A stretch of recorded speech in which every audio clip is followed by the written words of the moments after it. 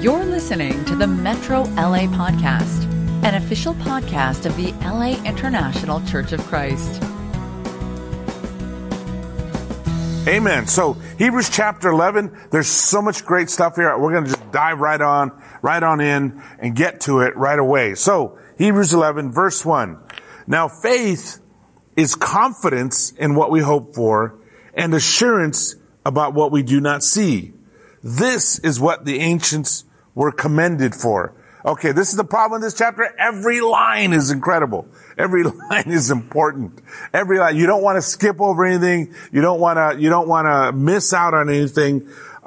Faith is, he gives us a definition of faith, which is wonderful because, so many of the great concepts of the Bible, the great movements of the Bible, we work at getting a working definition and really understanding. And here, boom, he just gives us a definition. There it is. Bam. This is what faith is. And now I have to caution you that this isn't a comprehensive definition. This captures one of the aspects of faith very well. Actually, in a sense, two of them. And there's more to faith than this. Now, you have to know that, language is important. And of course, here we are reading in English. And if you were to ask people, what is faith? I would imagine that you'd get one answer today. You'd get a very different answer 30 years ago. You'd get a very different answer 500 years ago, 1,000 years ago, 2,000 years ago. Faith has evolved. The concept of what we understand as faith evolves. Unfortunately, today, it's pretty much getting down to just a simple little small concept, which is simply belief. Do you believe? Do you believe? Do you not believe? And yes, that is part of faith, but faith is so much more. And it's one of the reasons why I love the Hebrew concept or the Hebrew word emuneh, because it has so many, more richer understandings. It's loyalty, it's fidelity, it's belief, but it's just so much more than that. It's trusting, it's relying on, it's leaning on, it's depending on, it's having hope in. There's so much more, but we start out with a couple of great definitions, so let's just jump right into that. He says faith is confidence in what we hope for. We'll stop right there. Confidence in what we hope for. So obviously if we're hoping for something, it means it hasn't happened yet. It's something in the future. And something that we have confidence about. And again, I'll play the devil's advocate. How can you be confident about something that hasn't happened?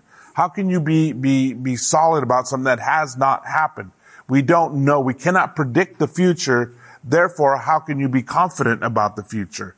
Well, the truth is we're confident about many things in the future. I mean, most of us got up this morning.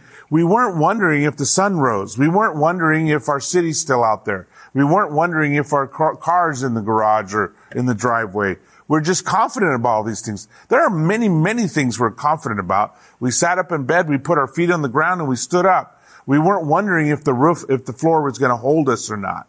So, I mean, the truth is you can't even get out of bed without having some faith, right? Faith in your building, faith in the house, faith on the floor, faith that your car's there, faith that your car's going to start. And maybe some of us have an old jalopy and we don't have faith that the car's going to start. Or we've all had those kind of cars before. But especially if you have anything less than 5 years old, generally you can count on it. It's going to start up. So you don't even think about it. You don't get in your car and pray, oh God, please help this car to start up. There are many things that we are confident in and we put our faith in. So one of the things, people talk about, well, I don't live by faith and I don't believe in faith and da-da-da-da-da. Well, that is not true. Everybody has faith in something. Everybody does. And if you can have faith in your car starting up, when I sat in this chair, I didn't look at the bolts. I didn't check the screws. I didn't see if it was strong enough to hold me up or why? Well, because I've sat in this chair before and it held me up.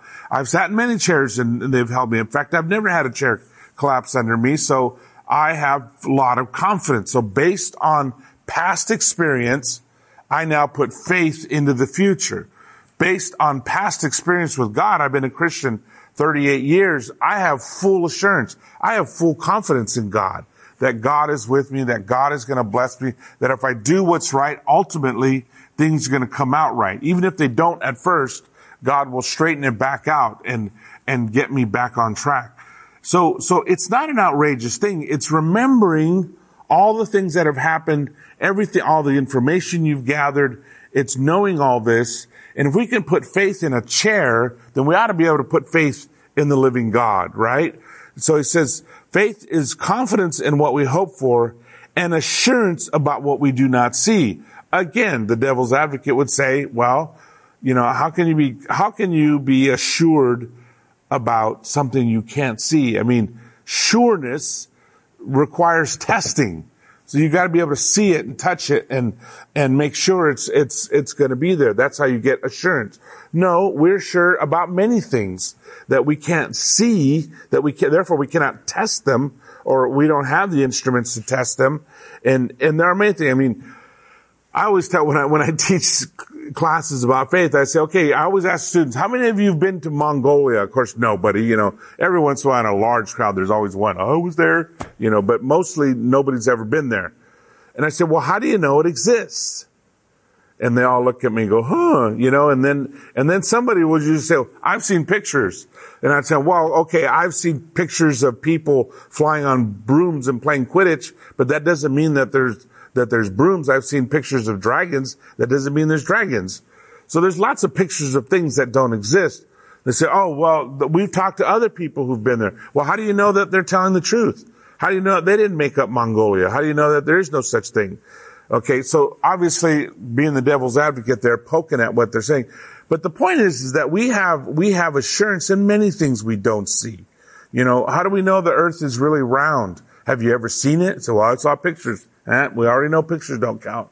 Have you ever seen it with your eyes? Did you go up in space and look at the earth and see that it was round? Well, no. Okay, then we're by faith believing that. In fact, we do many things by faith. I mean, we read textbooks in school and we just believe it. How do you know that history is not true? Actually, in fact, we're finding out that a lot of our history textbooks were not telling the truth, right? So just because it's written doesn't mean that it's true, doesn't mean that you could put assurance, but we do.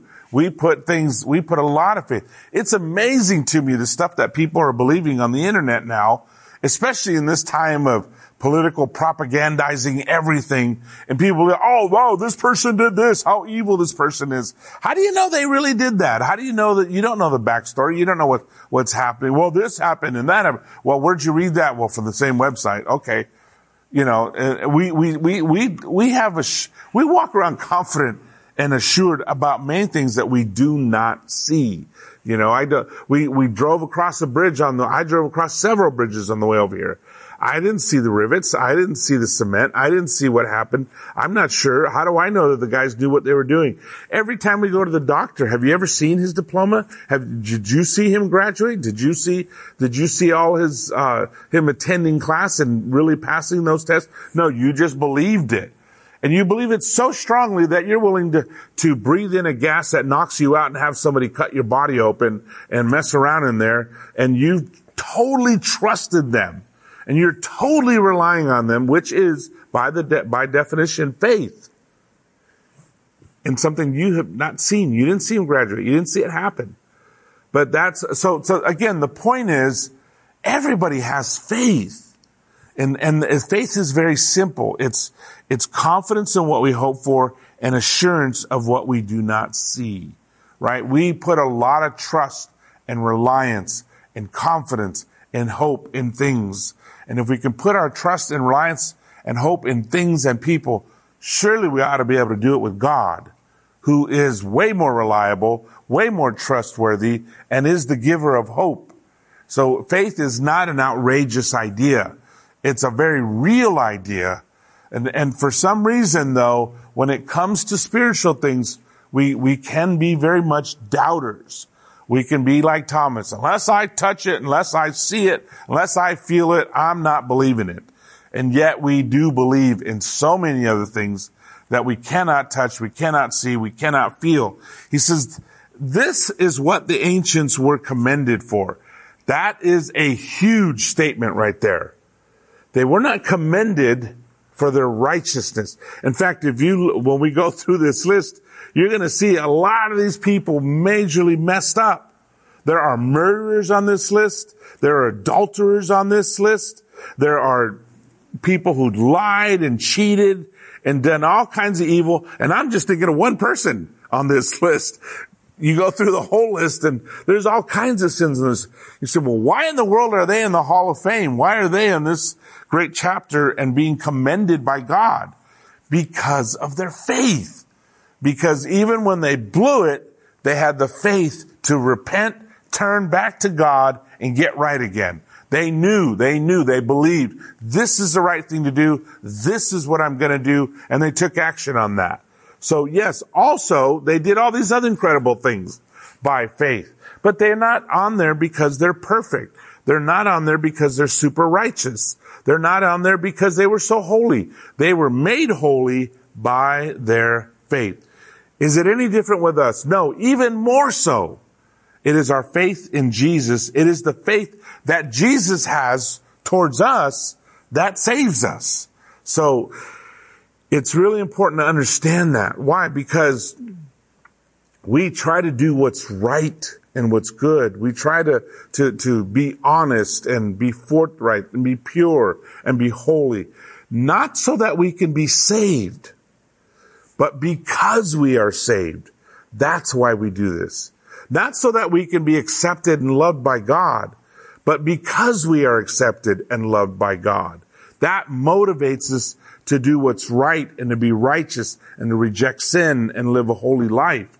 Okay, that's very important that first is the horse and then the cart. We don't put the cart in front of the horse. We keep the cart behind the horse because the horse pulls the cart. It's the same thing with faith. Because of faith, we live and we strive to be righteous and holy people. Not we strive to be righteous so that we can be loved and be holy people. It's not that way. It's the other way. So then he says, and then he jumps on into his list. And this is the great list right here. This is the most amazing list. He goes, by faith. Oh no, first he gives another definition. He says, by faith, we understand the universe was formed by God's command, so that what is seen was not made out of what was visible. I love this. He says, by faith, we know that the universe was created at God's command. For some reason, that's generally a concept we all accept. God created the universe. It's when it gets down to, but will God take care of me and my problems this week? That's where we struggle. But we believe, God created the ball of gas that will burn for 50 billion years and give life and light and everything we need to the planet Earth. Yeah, I'm sure God could do that. But could he solve my problems? That's one I'm not sure about. That's the one we doubt God in. Well, is he going to get things right here? Is he going to help me? Is he going to love me? Is he going to be there for me? And the answer in all those things, of course, is yes, absolutely. Now, it might not be the way we want it, not by the way that in the timing we want it, but it will happen if we have faith, if we keep trusting him, if we keep relying on him. And he said, by faith we understand the universe was formed at God's command, so that what is seen was not made out of what was visible. So all these things that God used to create the universe, the elements, literally the elements that God has used, the atomic particles, are not seen. In fact, when this was written, they didn't even know they exist, let alone see them. But by faith we believed in it. We believed that God used the unseen to create what was seen. That's a step of faith. That actually isn't even a step of faith anymore, because now we know those unseen particles. We know those things. Now there is a step of faith in the other things that are unseen. In fact, the truth is the most important things in the universe are unseen. We cannot see love as itself. You cannot see faith as itself. You cannot see loyalty. You can see the effects of it. You can see what it does. You can see the fruit of it. You can see the impact of it. But we can't see it. And many would argue even evil falls in that category. We cannot see it, but we know it's there because we see the effects of it. We see the impact of it. We see the results and the fruit of it. The fact that the big things, the things that matter, love, faith, hope, all these things are unseen. And they are what is most important in the universe. At the end of people's lives, they don't wish that they had more cars. They don't wish that they had had a bigger house. They don't wish that they'd had more money or more education or more titles or worked out more. What they wish always is that they'd spent more time with their loved ones, that they had spent more time with their friends, that they had devoted themselves to the things that are invisible and are so incredibly important. So we keep reading, and he says, verse 4, by faith Abel brought God a better offering than Cain did. By faith he was commended as righteous when God spoke well of his offerings. And by faith Abel still speaks even though he's dead. Okay, so we jump into the first example. And boy, you talk about starting out. You know, we're in Genesis chapter 4. We're all the way back to Genesis chapter 4. And he says, by faith, Abel brought God a better sacrifice than Cain did. Here's the crazy thing is that we don't know. I mean, there are about 3 or 4 verses about them? No, there's a little more than that, but it's not much. I mean, it's just not much. And there's only 3 or 4 verses about this offering that God was pleased with Abel's and not with Cain's. All we know is this, is that Abel brought the firstborn and the fat portions to God, right? And then it says that Cain brought some of his fruit.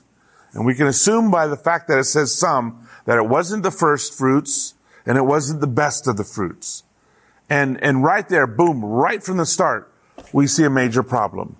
It's not that God, and somebody could argue, well, at least he brought something. Yeah, but he brought some. He didn't bring the first. And as we know, because we know the rest of the Bible, God always expects the first fruit, right? The first. It's even in Leviticus, in the canonical law, when you plant a tree, the first 3 years you're not to pick of the fruit. The 4th year it goes to God. It is not until the 5th year that you're allowed to eat that fruit, because always your first fruit goes to God. And it says something about what's important, and whoever gets served first is almost always whoever's most important. Typically in a traditional family, dad is served first, right? Because dad is the breadwinner. Dad is the one that goes out and work. Now, obviously that's not the case in most families today, but in a traditional family, you showed honor by honoring the person of most importance in the room or in the family. At a wedding banquet, you don't serve the bride and groom last, you serve them first, right? You give to them first. It's a way that we show honor. And it could be argued that, well, yeah, but Cain and Abel didn't know the law. They didn't know all that stuff. Yeah, but it seems to be pretty intrinsic. It seems to be pretty instinctual that whoever you're honoring, whoever you value most, is who you serve most. It's who you give to first. First, you feed them. First, you give to them. First, you check on their needs. And so what did Abel do? Well, he gave the first fruits to God. Okay, and it says the firstborn to God, and it says that he gave the fat portions. Now, here's the really funny one, because today in the modern world, we hate fat. No, we want to make sure it doesn't have any lard in it, or not cooked with lard, or whatever, even though lard makes everything taste a lot better. But we stay away from it. We avoid it. But in ancient times, fat was considered the best. I mean, that was literally, they would cut the fat and dry it. And then if you had a guest, you'd cut a piece of fat and give it to them. And you'd sit there and you guys would chew the fat. Even that phrase comes from that, because you're honoring somebody, that you saved something of value for them. And now here's the really funny thing, is we're finding out that fat actually really helps your brain. There's qualities of fat and elements of fat that your brain needs, and it helps your brain. So you can actually chew the fat, you come out smarter. But in ancient times, that was always a sign of honor. You give them some of the fat portions. That's why sometimes we read Psalms and he talks about, you give to me the fat portions, and people are like, oh no, he gave them lard? No, that was actually a really great thing. So although it's tiny, it's subtle in the writing, in Genesis chapter 4, but it's huge because it says something. Even the small things we do say a lot about us. about our faith. Whether when we do our budget, are we first concerned about our contribution? Are we first concerned that we have enough time to serve and help others? Is our first thought, I need to make sure I get good time with my wife and kids? Or are they your last thought? With whatever time I've got left, I'll spend with my wife and kids. Anything of value, anything that's truly important, we put at the top of our list, and that's what we make sure happens. I mean, when I teach family dynamics and parenting classes, I always challenge the dads, go home and ask your kids what they think is most important to you. It will be revealing. It will be revealing and maybe even shocking for some. Because kids are honest and they see what dad does and where we spend our time, where we spend our energy, what we get emotional about, what we get most excited about, what we get most upset about. Those are the things that are most important to us. And unfortunately, some kids come to the conclusion, well, I guess sports are the most important thing to dad. I guess his car is the most important thing. I guess the garage is the most important thing. And that's truly tragic. Or I guess work is the most important thing. They know. And it's not just because we have to work a lot. It's how excited we are to see them. It's how hard we try to get time together.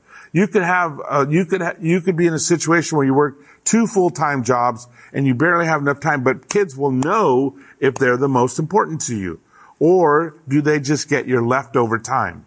Your wife knows it, your husband knows it, your kids know it, the people around you know it, your Bible talk knows it, your friends know it. How important that we all know it. We've all seen, maybe you saw the Seinfeld episode or one of those comedy shows where people are talking about, hey, where am I on your speed dial list? Back when that was a big deal, and so priorities make a big difference. So Cain and Abel, and Cain gave some, and unfortunately that's where a lot of people are at in their faith. They give some. They don't give the first. They don't give the best. They give some and they think that's enough. And God was not pleased with that. Because God is God. He deserves and respectfully he should get the first. Now, I'm going to tell you right now, this is live. I've just spent way too much time in Cain and Abel. I got to keep moving. I'm going to have to move a lot faster here to get through this chapter. So then verse 5, we got, by faith Enoch was taken from this life so that he did not experience death. He could not be found because God had taken him away. For before he was taken, he was commended as one who pleased God. And without faith, it is impossible to please God, because anyone who comes to him must believe that he exists and that he rewards those who earnestly seek him. Whoa, what an awesome paragraph. This paragraph right here could be a total sermon right here. This is a sermon. You young preachers, you watching this, here's your sermon right here. Just go line by line. By faith, Enoch was taken from this life so that he did not experience death. I mean, faith, Enoch believed in God and walked with God so intimately that God just said, come on, let's go. I think what happened was Enoch just went on a prayer walk. God said, let's go. Let's just go. That's just, I'm tired of us doing the physical thing. Let's just bring you on up into the spiritual realms. This has been great. I often wondered about Enoch because, what did he do? What did Enoch do? I mean, his story is in Genesis 5:21. He didn't win any battles. He didn't establish a nation. He wasn't king of anything. What exactly did he do? He had a kid at 65 years, which is pretty young when you live to 365 years. And in fact, I don't even know if he was faithful to God before that, because it says after he had Methuselah, his son, he walked with God. So I don't know. I do know this, that when you have kids, it makes you get on your knees and pray into God a lot more. So that will drive you to your knees. But, I don't know. It doesn't say why he was so highly regarded with God. My theory, as I've shared before, is I think, whenever I travel around the world, especially in other countries, I'll tell the crowd, I've been a Christian 38 years. And people always go, whoa, they're always amazed by that. Because, they're younger Christians and they had never met somebody that old in the faith that's been in the church that long, although there's brothers that have been around a lot longer than I have. But but not many, very few actually, at this point. But people are always amazed, and they should be, because 38 years in the faith means I've been through a lot. I've been through a lot of ups and downs. I've seen glorious things that just should make me never doubt the rest of my life. Incredible miracles, people transformed, people who were almost dead have a incredible life, marriages that were on the brink of divorce that come back together. I've also seen some incredibly bad things. I've been under terrible leaders sometimes. I've had leadership that was hurtful, that was damaging, that was disappointing, that caused me to feel disillusioned and all kinds of junk, And then I've been under fantastic leaders who were so inspiring and so encouraging and just helped me build up my faith and my convictions. Been up and down and tempted at multiple points in my life to quit or to walk away especially when I was a young Christian, anything under 10 years. That's really when that happened, were times where I just felt like quitting. And one time I even made the decision to fall away, and somebody came after me and challenged me and helped me to get back on track. But that's all in 38 years. What would happen in 300 years? Whoa. Think of how many challenges Enoch faced, and how many times Satan came after him, and how many times there were traps set for him. There were detours to get him off track. How many times he probably had to deal with hurt or disillusionment or disappointment. How many times people let him down. And yet he did not quit. Why? Because he walked with God. He walked with God. That is the goal for us as the metro region. We want to be the people who walk with God. That's living by faith. That's awesome. He never quit. So that's why Enoch's in there. And the last sentence is, he says, because anyone who comes to him must believe that he exists and that he rewards those who earnestly seek him. It's not just believing that he exists. It's believing that God will take care of you, that God will bless you in the long run, that God will make sure that you have what you need and that you're blessed. No matter how bad the situation can get, God is always there and always rewards those who earnestly seek him. That's faith right there. That was what will keep us in the long haul, because all of us will pass through difficult times. All of us will suffer for different reasons. Sometimes because of the way the world is, sometimes because of our lot in life, meaning this is what we were born into, and then even sometimes because of brothers and sisters even, and then sometimes at our own hands because of stupid things we do. But we will all suffer, and we will all go through difficult times.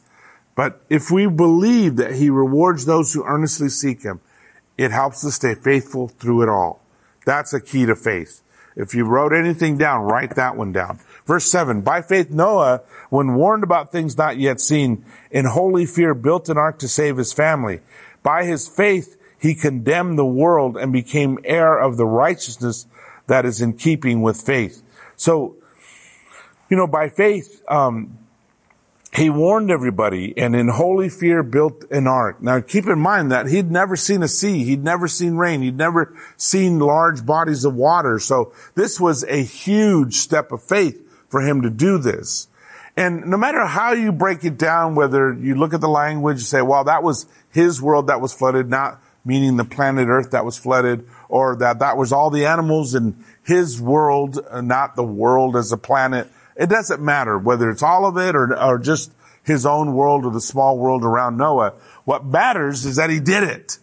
And we've all heard sermons on this. We've even seen movies, that show, I love that last movie. It was, what's that one? Not Jim Carell. Is that his? No.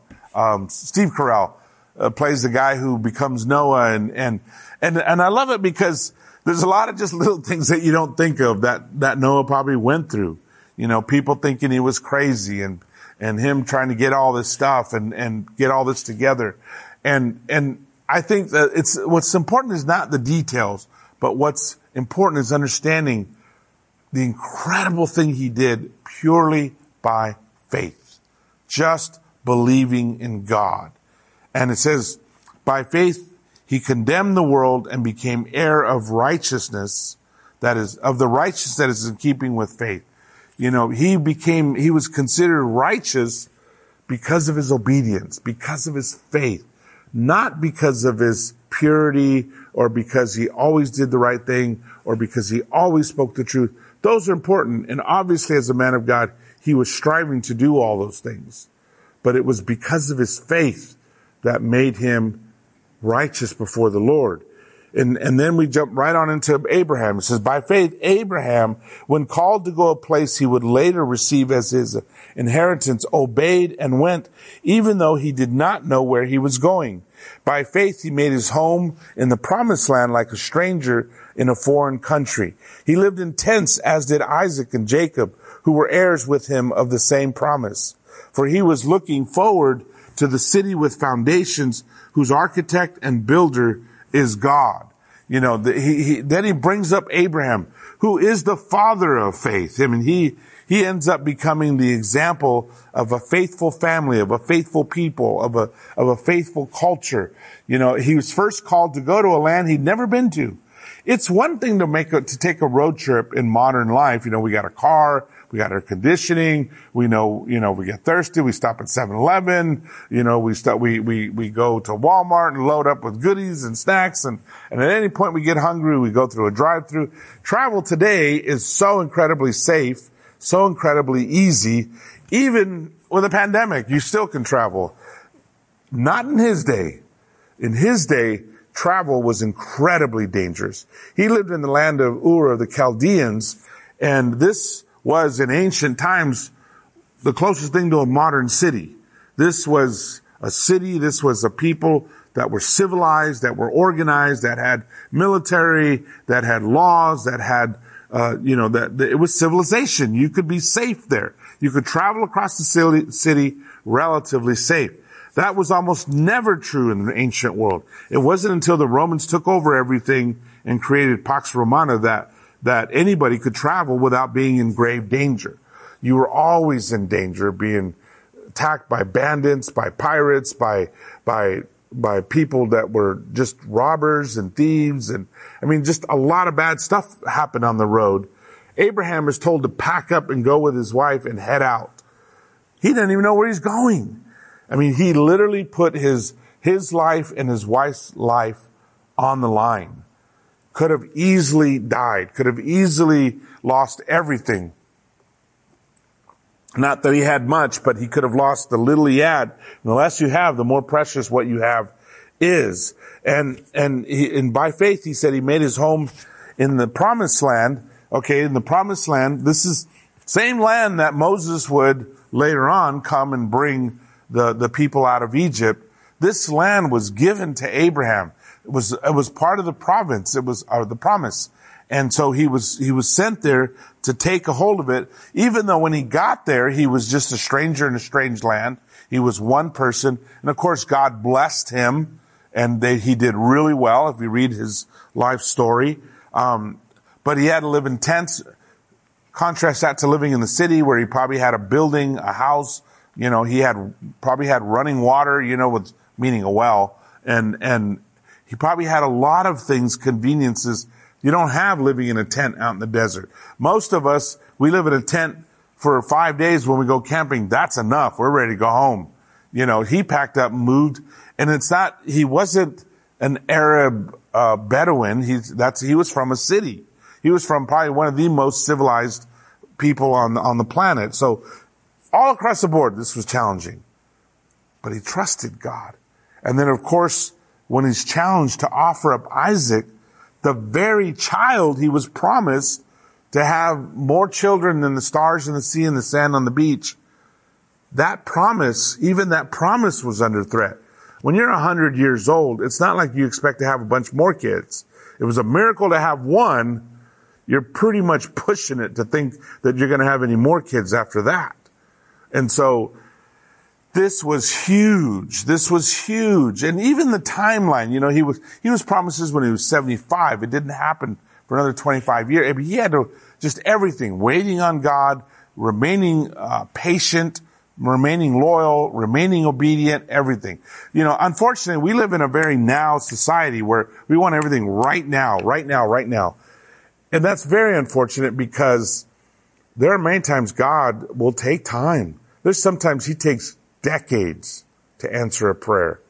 Most of us, if we'll pray it 3 days in a row, and if it doesn't happen by a third day, we think God doesn't exist, you know, or God let me down, or he abandoned me. He didn't answer my prayer. You know, he didn't do what I wanted. And that's not faith. That's faithlessness. Faith, part of faith is perseverance. Abraham persevered, and he hung in there with the promises, and those promises all came true with him, exactly as God had said. And then he switches. I think we're going to finish this paragraph, and then we'll stop there because the stories are too great and too important to rush through them too fast. And it says, and by faith, even Sarah, who was past childbearing age, was enabled to bear children because she considered him faithful who had made the promise. Okay, so and here's a trick. If you feel like you don't have the faith in God, know that God has the faith. Know that God is faithful. Know that he is faithful. So maybe I'm not as faithful as I want to be, but I can be confident that God is faithful. You say, well, that takes a little faith. Yeah, it does a little bit. It takes less than to believe that we're going to be faithful all these years. So Sarah she believed that he was faithful who made the promise. And so from this one man, and he was as good as dead, came descendants as numerous as the stars in the sky and as countless as the sand on the seashore. So from this one guy who was well beyond childbearing years, you know, he was, you know, basically 100 and promised at 75. Sarah, who was way beyond childbearing years, was given the promise, and they both just hung in there, persevered, and kept believing. As ridiculous as that promise was, they kept believing, and therefore the promise was fulfilled. They hung in there. They persevered. They did not quit. And though it looked ridiculous, and though it was dangerous, and though it was catastrophic for him economically, he took off, went to a land that he didn't know, stranger in a strange land, foreigner, subject to robbery, pirating, everything that could happen, went through many challenges, even blew it a couple of times on his challenges, offering his wife to another man, you know, as his sister. Not a complete lie. She was his half-sister, but a lie nonetheless. And, you know, he got back on track and never gave up, never quit. Father of faith. He is the father of all three of the world's top major religions, of Christianity, of Islam, and of Judaism. He is the father of the sons of Ishmael, of course, and the sons of Isaac, of Jacob. And, you know, I mean, no matter what happened here, God was faithful. And they just hung on to him and didn't let go. That's the message of the book of Hebrews, is don't quit on God. You keep believing no matter what happens, no matter how much you suffer, no matter if you're thrown in a fiery furnace, thrown in a cave with a bunch of lions, told you and all your people are going to die. It doesn't matter. And most of us haven't been through those things, but we have been through difficult times. And we have been through big challenges. And guess what? We're going to be through more. But we cannot be the people who quit. As it said in the end of chapter 11, we do not belong to those who shrink back and are destroyed, but to those who have faith and are saved. We'll stop right there, and we'll finish chapter 11 next class. See you next class. Thank you. You've just listened to the Metro LA podcast. For more information about our ministry, please visit metrolaregion.com